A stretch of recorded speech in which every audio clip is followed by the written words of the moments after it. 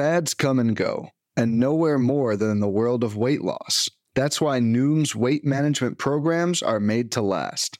Noom uses science and personalization to help you manage your weight for the long term. Their psychology-based approach helps you build better habits and behaviors that are easier to maintain. The best part? You decide how Noom fits into your life, not the other way around. Sign up for your trial today at Noom.com. That's Noom.com to sign up for your trial today. What is happening? Welcome to the Plus Pitch Podcast, your morning pitching podcast from pitcherlist.com. My name is Nick Pollock. Today is July 12th. And yes, we are going to talk about baseball. I'm going to go over the list today. I know we don't have an OTC this week, so I figure this will be a good way for me to kind of just go after it with the list. Also, I got some reports on Reddit that there are these ads that are really annoying on mobile, and I just checked it myself, and some pop-up stuff, and it's scrolling to the top. Absolutely not at all what we want. It's just supposed to be normal, like there's a banner ad, and there's some inter-content ads, and that's it. So I've already reached out to our ad provider. Hopefully that gets resolved in the future. Whenever this stuff kind of happens, please just send me a DM on Twitter. I hope you guys know I will never want that to happen.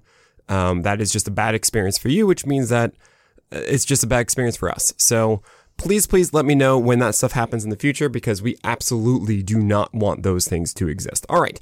I'm going to breeze through this more so than I do in the OTC with Fast. So like first here, not much really has changed, and I've opened it up again because I feel like Castillo, Gausman, Ohtani, and Gallen deserve that.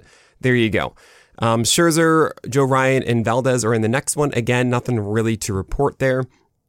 In the third tier, I actually was really thinking about Joe Musgrove getting the Ace is going to Ace tag, and I went against it because I really do want to see more consistency, just a couple more starts of maybe one or two of that curveball and slider just being this good. It was really good. I want to get excited about that, but just let me wait one or two more before then. And no, this isn't because I traded him away. I am very happy to see him soar, and it's all good. Carlos Rodon is at 11, and I think some are thinking that's too high. Honestly, what I saw from his debut was exactly what I wanted. I know it was just 2 strikeouts for Carlos Rodon, but the skill set was very good, and I think it's just going to get better moving on, while everyone else in Tier 3 has their warts. Tyler Glasnow is not consistent. Zach Wheeler is not really that great with his secondaries at the moment, even though it's a really good four-seamer combination. George Kirby does not have the strikeout upside that Carlos Rodon has. Blake Snell is doing so well, but is that going to last the rest of the year, and so on and so forth. Corbin Burns, cutters and up and down, and Pablo Lopez is looking great, but I think that Carlos Rodon to me is, now that he's pitching and looks like himself for the most part, yeah, he should be up at 11. Jesus Luzardo has been on a fantastic run in the last 4 starts with 200 runs only in those 4 games, and he's likely on pace for over 210 strikeouts, something like that, which is absolutely insane. So yeah, he moves up to 18, which is great. Justin Verlander fell down to 19, and I actually even was tempted to put him into Tier 4, but I eventually settled on Tier 3. The reason for that is I think that Justin Verlander just is not a 25% strikeout guy. So I think of him like in George Kirby, and I see George Kirby, and I think, okay, there is more, I think, possibility of him, A, keeping the ratios, and B, developing something else to become more of a strikeout guy, while Verlander to me is solid and good. It's just, it's not the same guy that he used to be. I think we just got to accept that and be happy that we have him. But there's also injury history, and he's old and all this kind of stuff. And it's just a little bit more dings against him that I put him down to 19. And then there's James Paxton, who has been amazing, and you start him anytime he does, but he's hurt often. And we need to recognize that it's not a high chance that he is healthy the rest of the way relative to everyone else. Tier 4 is all of your, hey, these are names that should be aces, but none of them are at the moment. Some are looking like them, but maybe not.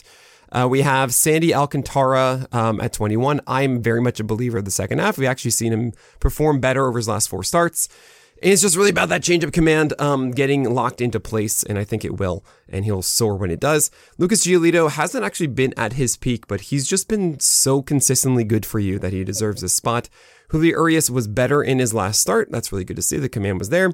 I do wonder how the Dodgers are going to use him, at least in the short term, have a little bit of a shorter leash. Logan Webb hasn't been fantastic with his changeup. I do think, though, that these 10, 12 strikeout games are going to fall down a bit once again, and it'll be more like him just being at 21, 22% strikeout rate, but it's all been very, very good. Aaron Nola at 25, he's just too volatile with his command, and it's driving me insane, and I just got to recognize like that's just what it is right now. And that's okay, but that's just what it is. So he's here at 25.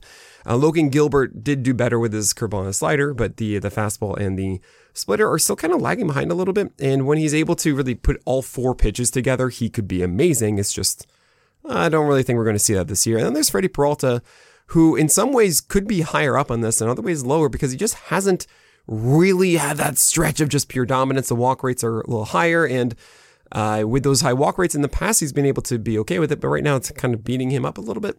But the velocity is there, the four-seamer action is there, the breaking stuff is generally there as well. Tier 5 is pretty much by the book, in my view.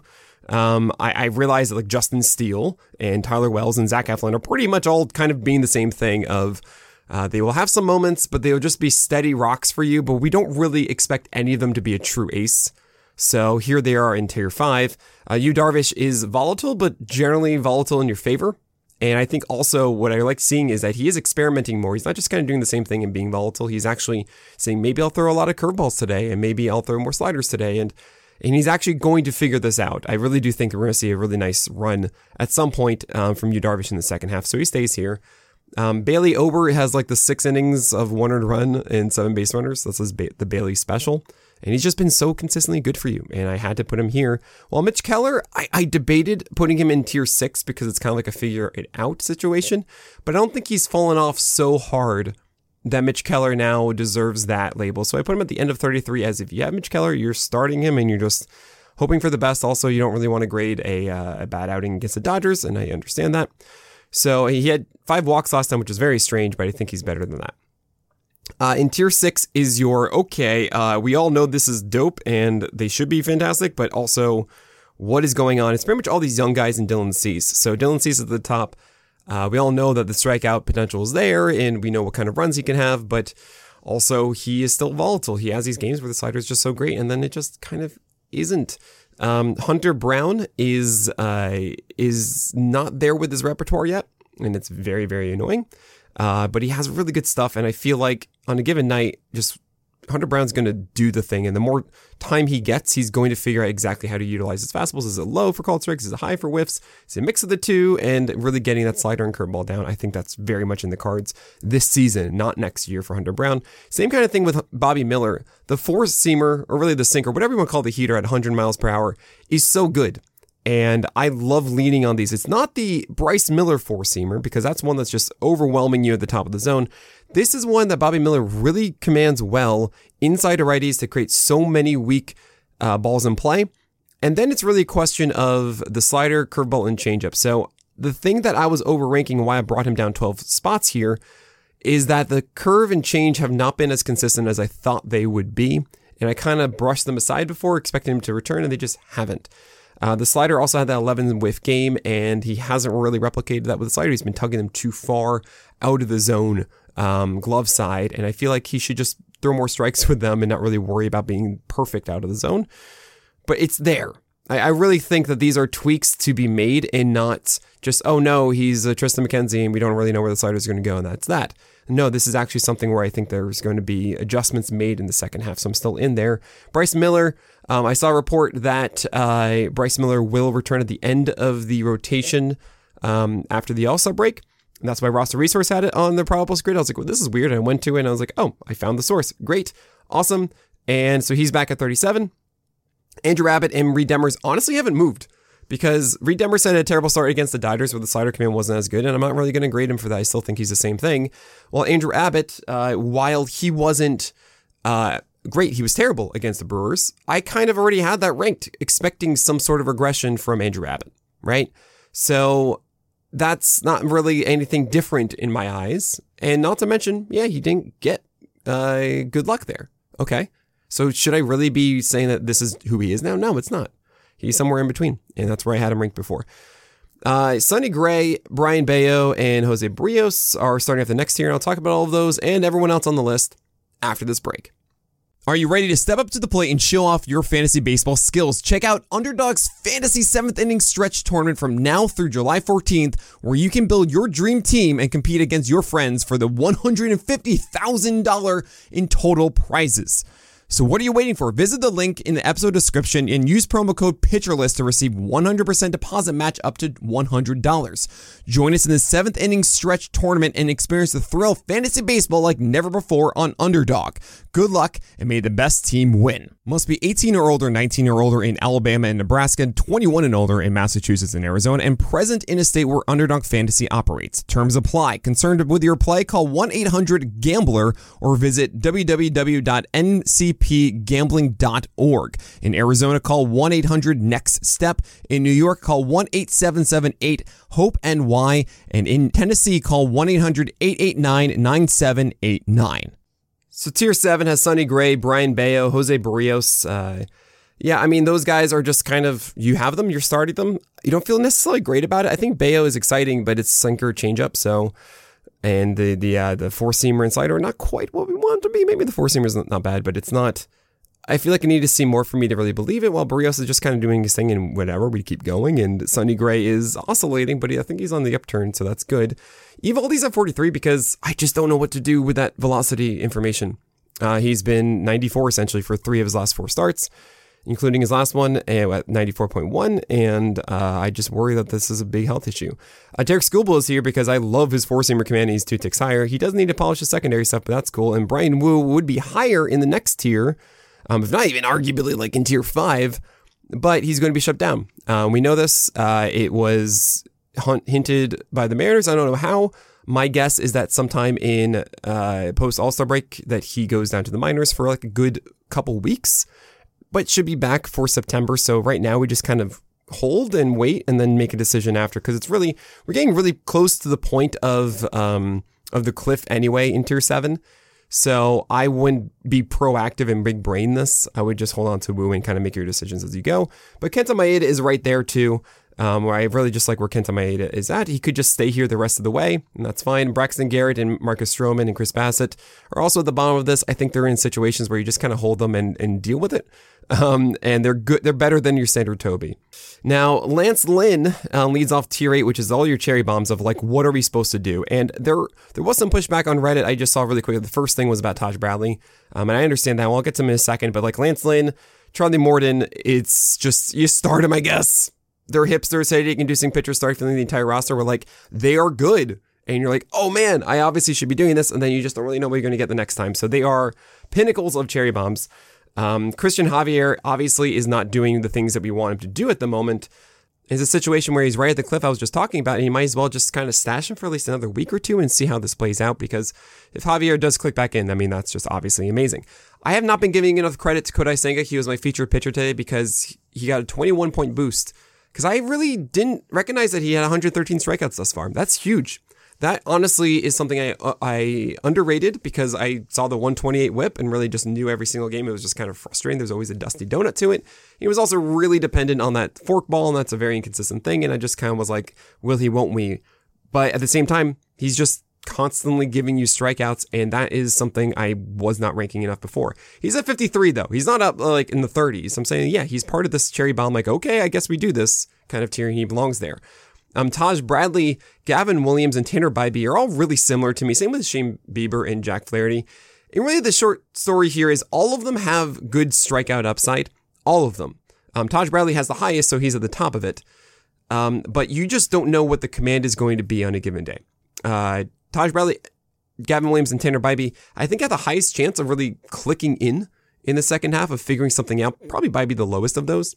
While Shane Bieber, maybe the curveball and slider actually do come back. And for Jack Flaherty, he's actually been kind of, I don't know, a little bit less volatile than the others. So I have him above Bybee because I don't really buy that Bybee is going to, so I guess Selby, that he's going to really fine tune his repertoire enough this year. That's all there. And same kind of with Taj Bradley. Think of him as like a cheaper Tyler Glasnow in a way.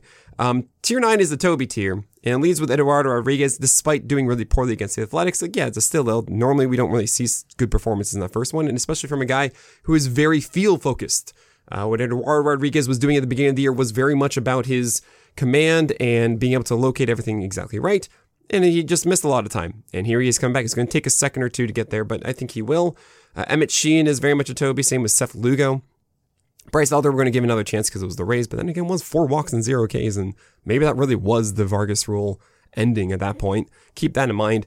I could move up Alex Cobb, and I want to see one more start of that slider actually existing, because he actually has survived with the slider taking place of the splitter when the splitter wasn't getting a ton of whiffs, and that's really cool. I kind of want to see another start and see what happens. But for the rest of this is pretty straightforward. I mean, you have Jordan Montgomery at 68, and he probably would be at the top of the tier if it weren't for the hamstring injury where I just don't know if he's okay. I mean, Roster Resource says he's going to go on Saturday, but I've heard no news about his health, so that volatility changes things a little. And Tony Gonsolin, I know everyone's a little upset about him because he just did poorly, but this is the luck going the other way, and he's somewhere in between. Well, that's just kind of how it works with Gonsolin.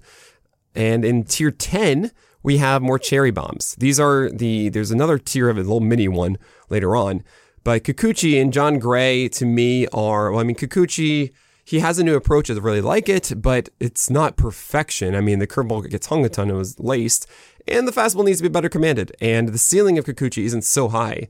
So it's been a nice run, and you might still want to go with that. So that's why he's at the top of the tier. John Gray, I think, is one over time. He's kind of like a stash play at the moment because the fastball is not well commanded recently after he had this amazing rhythm. Then he got disrupted, and he really hasn't been back to the same place. But the slider is still very good. So there is something there. It's just, will he get back into rhythm? That's kind of the whole thing of John Gray. He goes like these month-long stretches one way or another. Griffin Canning does have really good secondaries. He just got bamboozled by the Dodgers, understandably so. But I think when good matchups happen, you start Griffin Canning. Same thing with Domingo Germán or even Kyle Bradish. And also, I do want to emphasize here that Steven Matz, I kind of just skipped over here. Steven Matz did something really, really cool in his last outing where he threw harder with the sinker, and he looked really, really good. And he jumps in at 70, right above Kikuchi. I dig this. I think, honestly, you should be grabbing Matz and just kind of seeing what happens. That is something that has gone under the radar. Everyone's kind of just given up on him, but you forget that like a lot of people were really excited about Steven Matz entering last year for the Cardinals, and he's been kind of hurt and everything. He finally had the start of really good velocity and getting everything for strikes, and it's just, maybe that's actually a real thing. So I think among all of these in the short term, that is the most interesting. There's also Mackenzie Gore, and we just do not know what Mackenzie Gore is going to do with everything. This stuff is so good, and it should be better, but it's just, you don't know what to do. In the tier 11, it's a lot of Tobies. So you have Wade Miley, who's throwing harder, by the way. It's 2 ticks harder on the changeup and the cutter, I believe it is. But that's really cool. And I don't know if we should buy it because like it's still, I guess it must be the cutter and the 4-seamer or sinker. Because I know he didn't throw too many changeups in his last start. But anyway, velocity is up. But Wade Miley is still throwing like 92 and change, right? It's just not 89. There might be something there. I still think it's matchup dependent though. Same as Aaron Savali doing the 70% cutter and curveball thing, which is exactly what I want him to do. That's wonderful. Christopher Sanchez jumps up 20 spots because he came through in a tough matchup, and it's a really good changeup. I think I was underrating how good that changeup was. He does feel like a lefty that just kind of throws sinkers in the zone and has this changeup and then a slider. But this might work out, might be kind of like a Ranger Suarez-esque thing. He's going to get a lot of comps to that, I'm sure, if he continues to do well in the second half. Tommy Henry had a good outing, I guess. He survived 6 innings with 4 walks and 2 Ks because he didn't throw sliders. And I don't know why. They did well result-wise. I don't know. That was weird. Throw more sliders, Tommy Henry. I don't understand. Dean Kramer and JP Sears are both here. I have Kramer above Sears. I don't know. I in some ways, I want to say that Sears is better, but also I recognize that maybe there's something here about Dean Kramer and the 4-seamer whiffs and his cutter placements lately. I feel like it's slightly better to go and chase that on a winning club than it is Sears on a losing club, where it's kind of like, is he going to spot his fastball and slider well? Good. He gets lots of whiffs now, In tier 12, I have this small mini tier of just like ridiculous cherry bombs. Andrew Heaney's at the bottom of it because it's like, what do we do? Some days he's going to have that slider down and fastballs up, but like, I don't want to go with that, So he's all the way at 85. Arguably could be off the list if I wanted him to be. But then I had to give a little tier just for Severino and Manoah. And Severino, I do not think is good right now. I think that there needs to be some tweak or something like that. So this is just a stash play. And Alek Manoah had that amazing 6 innings, 8 Ks, and 0 walks. But if you watch my YouTube video, which you absolutely should, really, that is a very, very important video for you guys to watch. That will I think that is the best example that I can give of showcasing what it means to face a bad offense. Why we say that the chances are better of success against poor teams. This is the prime example, is this one of Alek Manoah. Definitely check that out, but I'm not quite buying what Manoah is doing right now. Then in tier 13, it's Reese Olson, Kyle Gibson. Reese Olson's pretty cool, but it's just, we haven't seen enough of it, so he's at the top of this tier. But honestly, I might just shove Reese Olson by next Tuesday when I do the list again into tier 10. I don't know, might happen. And that would be like right next to Mackenzie Gore, because I think there is something there with the changeup, which can get a ton of whiffs. It's very filthy when he executes it, and then a good slider that he leaned into a lot recently, and fastballs that can go inside and jam right-handers. So it's pretty cool. But then there's a lot of volatility in there too. Kyle Gibson, who just had a Golden Goal, but who knows? Ranger Suarez, I think, hit the wall. Clark Schmidt, Martin Perez. I mean, there's nothing really too interesting here. There is Jose Quintana returning to the list, as he's expected to return post All-Star break. And the thing about Quintana was that he had success when he had his command, at his 4-seamers up and curveballs down and changeups down, right? And really, really good pitch separation. Returning from such a long stint, and also in rehab, he didn't do well in his last one, kind of tells me that he's not there. So monitor it, but don't go off and chase Quintana blindly. And last but not least, I'll focus on, there's Nick Pivetta here, which is hilarious. Alex Wood had 5 good innings. We had Jake Irvin experimenting with curveballs this week, which is cool because he's still having the velocity that's increased on his fastball. It's great. But then there's Luis Medina at 100. And why is he back at 100? Well, because he threw a ton of sliders and they were super successful as he was opened for. And he had 9 strikeouts that game. And wait a second, you got 18 whiffs on the start? What? Luis Medina? You don't know who that is. He's on the Athletics. He's only like a quality start guy. I used to compare him as Frankie Montas without the splitter, which meant that he didn't get whiffs. So if that's real, there might be something there. It still breaks the Huascar Inoue rule of having a one really good pitch that is your slider and not a really good second one. But maybe the fastballs are good enough. They're not really that detrimental. I don't know. Something to consider there, at least to monitor. But all right, that is it. See, I can do the OTC in 23 minutes. No problem. I don't need you fast. No, I miss Alex Fast terribly. But that is it for today. Thanks so much for all your support. And I'll be in the Cape until next week. So it might be a little weird. I don't know exactly when I'm going to do the list next week. It might be Monday. It might be Tuesday. I don't know quite yet. But that is it. So my name is Nick Pollock. And may your BABIPs be low and your strikeouts high.